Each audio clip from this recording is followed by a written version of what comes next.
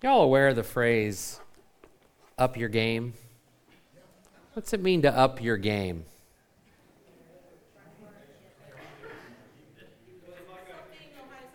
Something Ohio State didn't do yesterday, yes. Michigan did though, right? Gregory, it's okay. But the game yesterday, as much as, it does sadden me because I was on the losing side of this deal, right? Like most of us. I noticed Wilkinson's not here today. Imagine that. He's a Michigan fan, in case you didn't know. Stop. As much as I'm on the downside of that, you did get to see the difference yesterday between a team that can up their game when it's time and a team that does not. And there is a profound difference there. And we got to see it literally on a scoreboard, right? But that occurs also in other parts of our lives.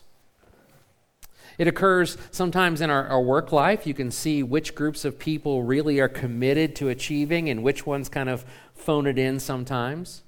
You can see it when you're putting together a school play or a musical, which students are really deeply involved and engaged and their whole hearts are in it, and which ones are kind of, yeah, mom's making me do it. There is a difference between people who are able to and are passionate enough about something to up their game, to really give all of who they are over to something, even if it's just for a moment or for a season or a specific time frame.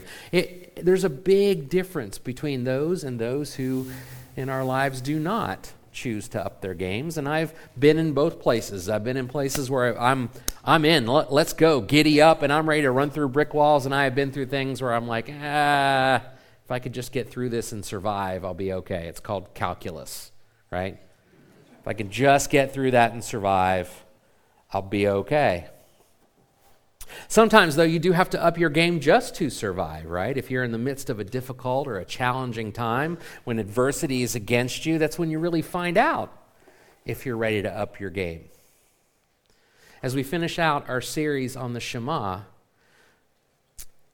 I want us to understand that this phrase, as we've talked about many times, and we're going to read it together here in a second again, but as we've talked about it, this prayer was designed to have the people of God at least twice a day, morning and evening, focus completely, utterly, and totally on what it meant to follow the Lord.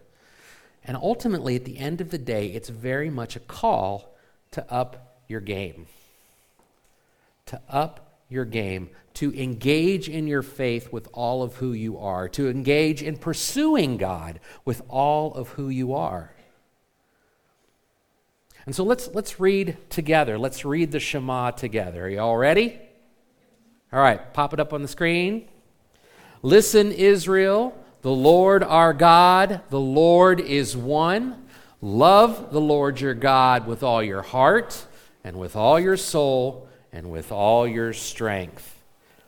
As we've gone through the words, the first one we looked at and the first start of this was Shema. It's that first word, listen. What does it mean to listen to God? It means more than just hearing words and having them bounce around inside your head. It means actively choosing to try to hear from Him and then doing something with it. That word listen inherently has this connection to actually obeying, actually doing what God's asking us to do. Then we looked at the Lord, our God, Yahweh, that word of how it encompasses this Creator who's been here since the very beginning and will be here at the very end, who is the same God as we just sang, right? He's always been present. He's always been answering prayers. His Spirit has always been upon the earth, right? From the very beginning of time, and it will always be here. That's what the Lord means, the one who's always been, the one who always will be, and the one who is right now, right? And then we looked at heart, what it means to have our desires, our will, and our affections focused on the pursuit of God. And then we looked at our soul, our very being, that expression of what it means to be focused on God. And today, this last word we're going to look at is strength. This word strength is actually meod. How many of you have learned any Hebrew this time around? The word is meod, and it is one of the few places in the Old Testament where it's translated here as strength. It's rarely translated as strength anywhere else. And it's in there 367 times, I believe. But it's only this time. In some translations, it's literally only this time. In some English translations, you might see it one or two other times, but it is almost never translated as strength anywhere else. Most often, it's used as an adverb. It's used as an intensifier. If you look at Genesis chapter 1, as God creates, and each day he creates something, and at the end of the day, it says he saw it and it was good. But as he gets to chapter 1, verse 31 of Genesis, he says it was very good. It was meod good. If you look at Numbers chapter 14, verses 6 and 7, it says, Joshua, son of Nun, and Caleb, son of Jephunneh, were among those who scouted out the land, tore their clothes, and said to the entire Israelite community, the land we passed through and explored is an extremely good land. In fact, that's a meod good land. It's used there twice in a row. The notion is very simple. It's designed to convey this great abundance of the land that God was about to set their eyes on, that they have seen, and they're hoping that the people of God are all going to go see with them. And if you remember, as they were describing how wonderful this land was, they were the only two of the spies that went in to look around, or the scouts that went in to look around. They were the only two that said this is a beautiful land and it's worth fighting for. The other ones were scared of what they might encounter. Joshua and Caleb were ready to up their game because it was a meod good land. This is God's promise being fulfilled. This is him showing us that he can do what he says he's going to do, and he said this is ours and we need to go get it. And the others chose not to up their game. They ran scared. In the Shema, as we're going through this, if the heart was the drive behind our lives, if the soul was our physical being, the living of our lives, this strength, why do you think they translated it there as strength? I think it's because in English we don't really have a good word or a noun, because it's used in that sentence as a noun. With all your strength, it's a noun. It's a given. We don't have a word for that, for very as a noun, or extremely as a noun, or greatly or severely as a noun. If we look at Genesis chapter 7, verse 18, as Noah's describing the flood, it says the water surged and increased greatly. That's meod on the earth, and the ark floated on the surface of the water. Or in the death of King Josiah in 2 Chronicles 35:23, it says, the archer shot King Josiah, and he said to his servants, take me away, for I am severely wounded. I am meod wounded. Dr. Tim Mackey, I love the way he says this. He says, look, it's really hard for us to understand this word as it's used here, this word strength, what it means in this context of the Shema. And he says, I think we'd be better off to say, love the Lord your God with all your all your extremely. And the word he uses is all your muchness. Love the Lord your God with all your muchness. If you've ever seen Bambi, and Thumper is talking to Bambi about being Twitter-pated, right? You know what Twitter-pated means?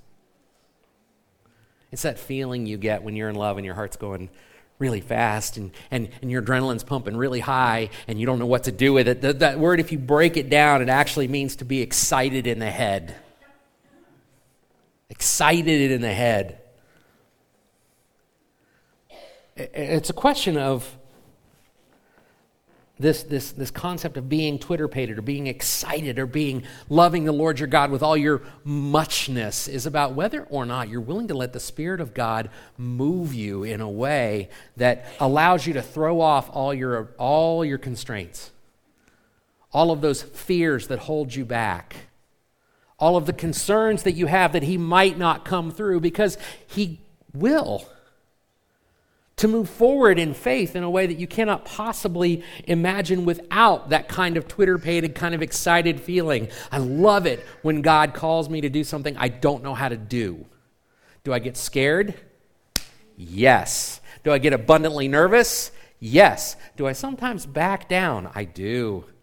But what I should do is up my game.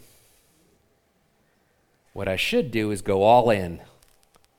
And in those times when I do, it's not in the moment that I recognize what he's doing. It's often afterwards where I go, oh, he let me do this.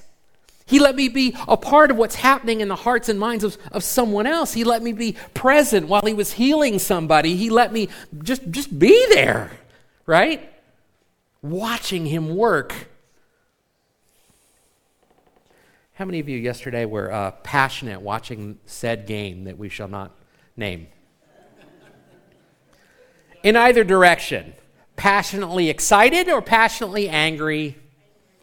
I know the majority will probably be angry, but if you were passionate watching said game, I would ask you, did you walk in today with that kind of passion towards what could happen here? I heard a lot of moans and groans. So we have a capacity to invest our passions in things like a football game. But if we're really loving the Lord our God with all of our muchness, shouldn't we be able to invest that kind of passion in what he is doing? In being present with him. Can you imagine if people walked in here and we all had our faces painted, and we were waving flags? Don't do that. Please don't come with face paint. Whole other discussion. But, I mean, if you come with face paint, I'll be rooting for you. Just be prepared for other people to go, what in the wild world is... Because that's what happens when you're crazy about something. When you're so crazy about your significant other, you're willing to fall all over yourself trying to show them love. When you're so crazy about a sports team, you're willing to put on clothes. You're willing to go out and spend money on clothes to buy clothes that says Ohio State on the front. You're willing to spend all kinds of money to go to a game. You're willing to set aside all kinds of your time and energy to get ready to watch said game. How many of you yesterday prepped food and had kind of get-togethers where you had people watch together? We put effort into that. We put energy into that. We put passion into that. Do we put the same thing into the work God is calling us to? Whether that be on Sunday morning or that be tomorrow night at Daily Bread, do we carve out extra time to say, I will be there. I will find a way to be there. It requires us, if we're going to love the Lord our God with all of our muchness, to recognize that he is the only thing at the end of the day that's really worth getting that passionate about. And full confession, if you'd have grabbed me 15 years ago, my wife would have said, I don't know, he disappears on football game days. Can't find him. Because I'm sitting in front of the TV, or I'm at a friend's house, or I might have been at a bar, watching the game, setting aside my time. But yesterday, I didn't watch it at all. I turned it on in the fourth quarter. About halfway through, I looked at the score and on my phone. I didn't even turn it on. I looked at it on my phone and I went, well, glad I didn't spend my time doing that. But you know, I've never said that when I've invested in something God is calling me to do. I've never said, I'm glad I didn't do what he asked me to do.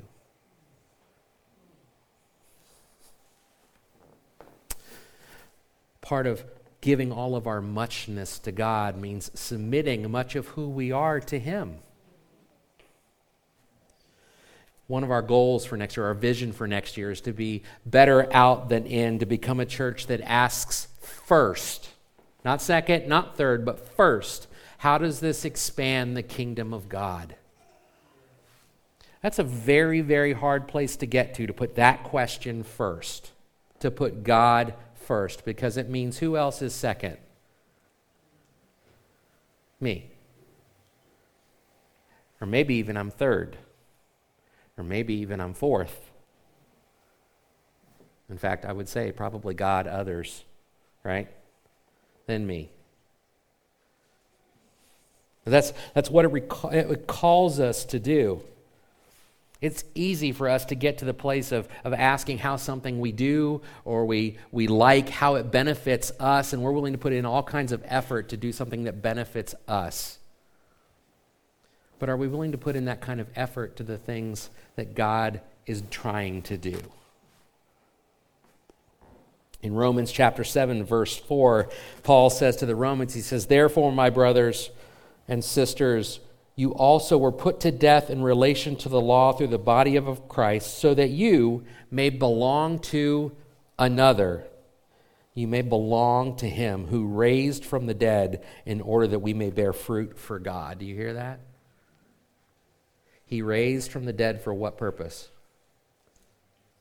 So that we may bear fruit for God, because we belong to who? Him. We are his. We are not our own. And I don't know about you, but that's kind of a constant struggle for me.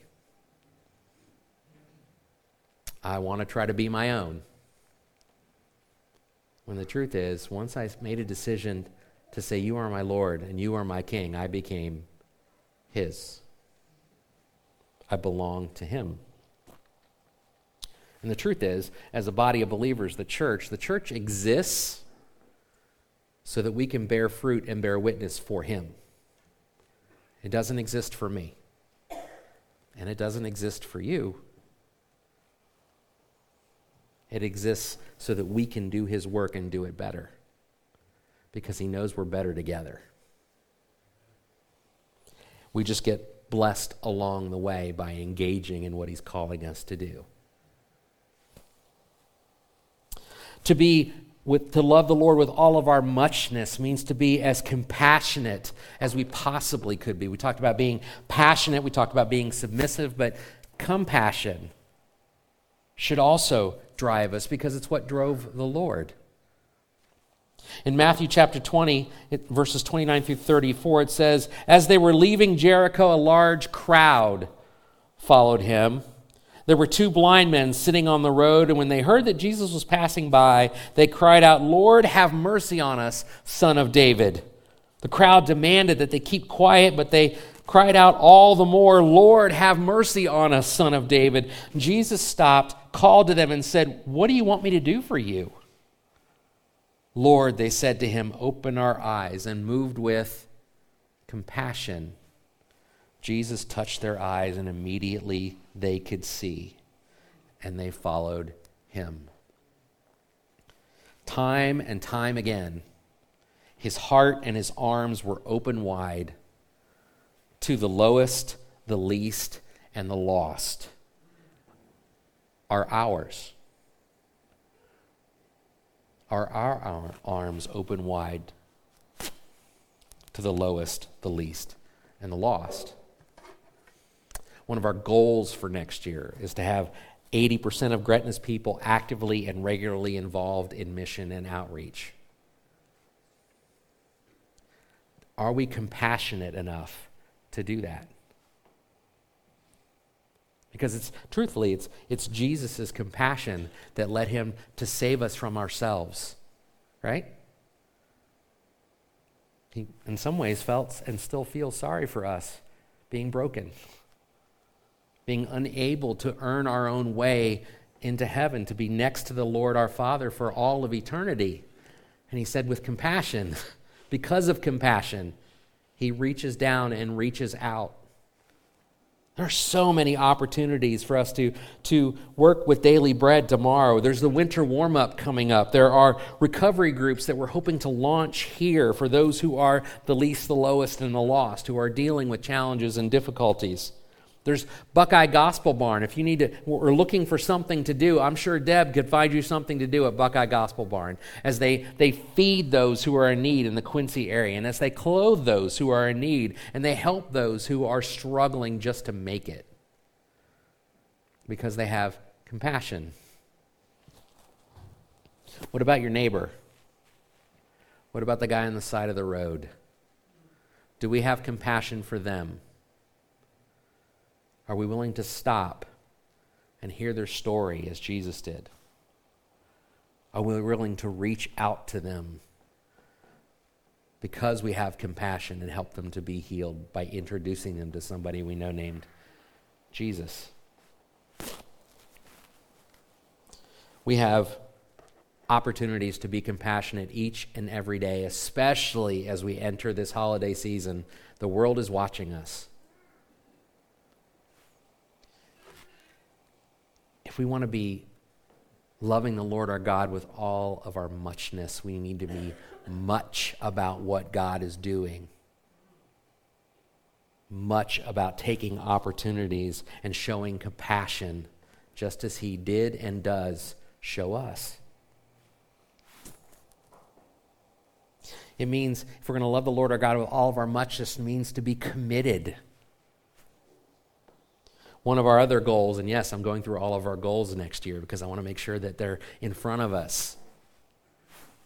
One of our goals is to build connections, to develop intimate relationships with one another and with our mission partners, committing to add value to the work God has called others to do. Notice how that's not adding value to the work I want to do, or even what God wants to do with me in my particular mission, but it's to say that I'm also here to help others in their mission.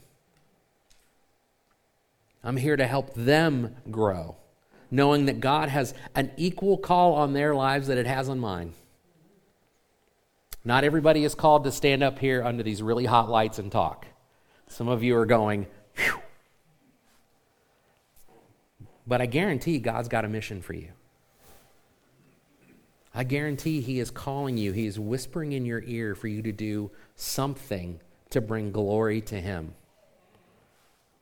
To help others be healed, not just once or not just once in a while, but often.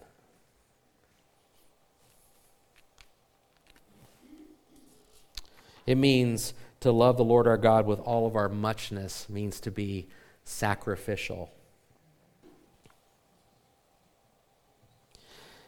Our last goal for the year, for next year, is this. It's to invest in the future, make significant strides in transforming our worship gatherings into a place where the next generation wants to be engaged by the Holy Spirit. How many of you noticed it got darker today? How many of you went, why is it getting darker today? Okay. It's an experiment. It's an experiment to see how we can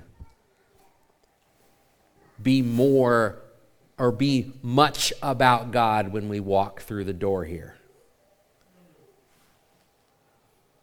There's plenty of studies out there that show if you turn out the lights, that people are focused on the only place there is light. There might be a theology lesson in that one too. People are focused on where the lights are, and they naturally draw their attention. And now I don't want more people staring more closely at me, but I do want them staring at the cross. I do want them to engage in the music and listen to the songs and read the words and sing along out loud, because the truth is, if it's dark, nobody else can see who's singing out of key if you're singing out of key. They can't tell that you're clapping out of rhythm. It should make you braver to do it anyways, to make much of your God, because those are the fears that keep us from making much of our God.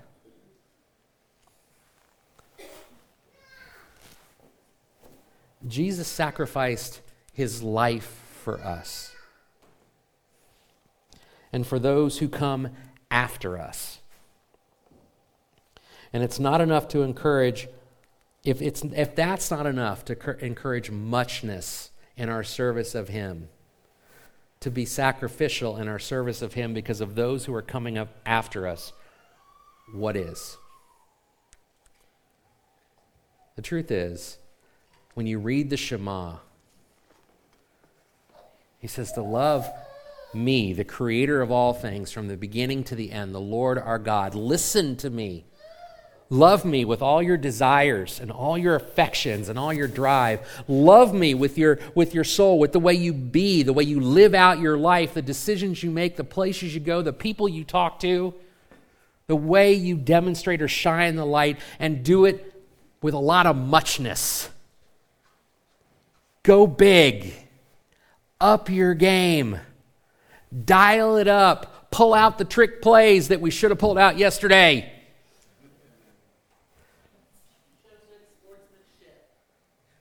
Show good sportsmanship. Yes, good sportsmanship matters too. Point is, God was willing to die for you and me. He is willing to be tortured, to be led down the street and ridiculed and things probably thrown at him and spit at him. He was willing to be beaten and to wear a crown of thorns. He was willing to hang on a cross between two criminals. That's not the definition of how far he was willing to go, how much he was willing to live out his faith. I don't know what would be. And for most of us, he's not calling us to go through all that. But he is calling for us to do much in his name because it is worthy. Because he is our Lord and he is our Savior. There are so many places that we could make a difference in the world. We just have to choose to be much about him and not about ourselves. Amen? And amen. I'm going to pray, and as I pray, I believe our quartet or talent offering, Madeline, is going to come up and play our talent offering. Right? Come on, girl. She's nervous. She'll be okay. Let's pray. Father God, we desire to be much about you.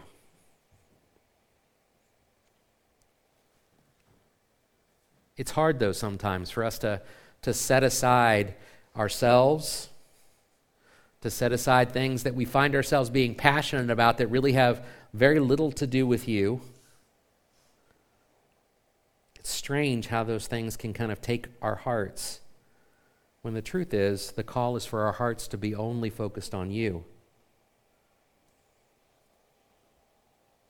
Lord, as we come to you and as we walk out of here in the coming moments, I pray that we will have both the courage and the humility to say, Lord, not my will, but yours be done. That we might be people who are much about you. That we go where you ask us to go, we do what you ask us to do, because we know deep down inside that we will never look back in that and go, man, that was a waste of my time. Because serving you could never be such. Thank you, Lord, for your compassion, your willingness to up your game, to go all the way despite the fact that we did not and do not deserve it. But because you love us, open our hearts so that we might love you the same.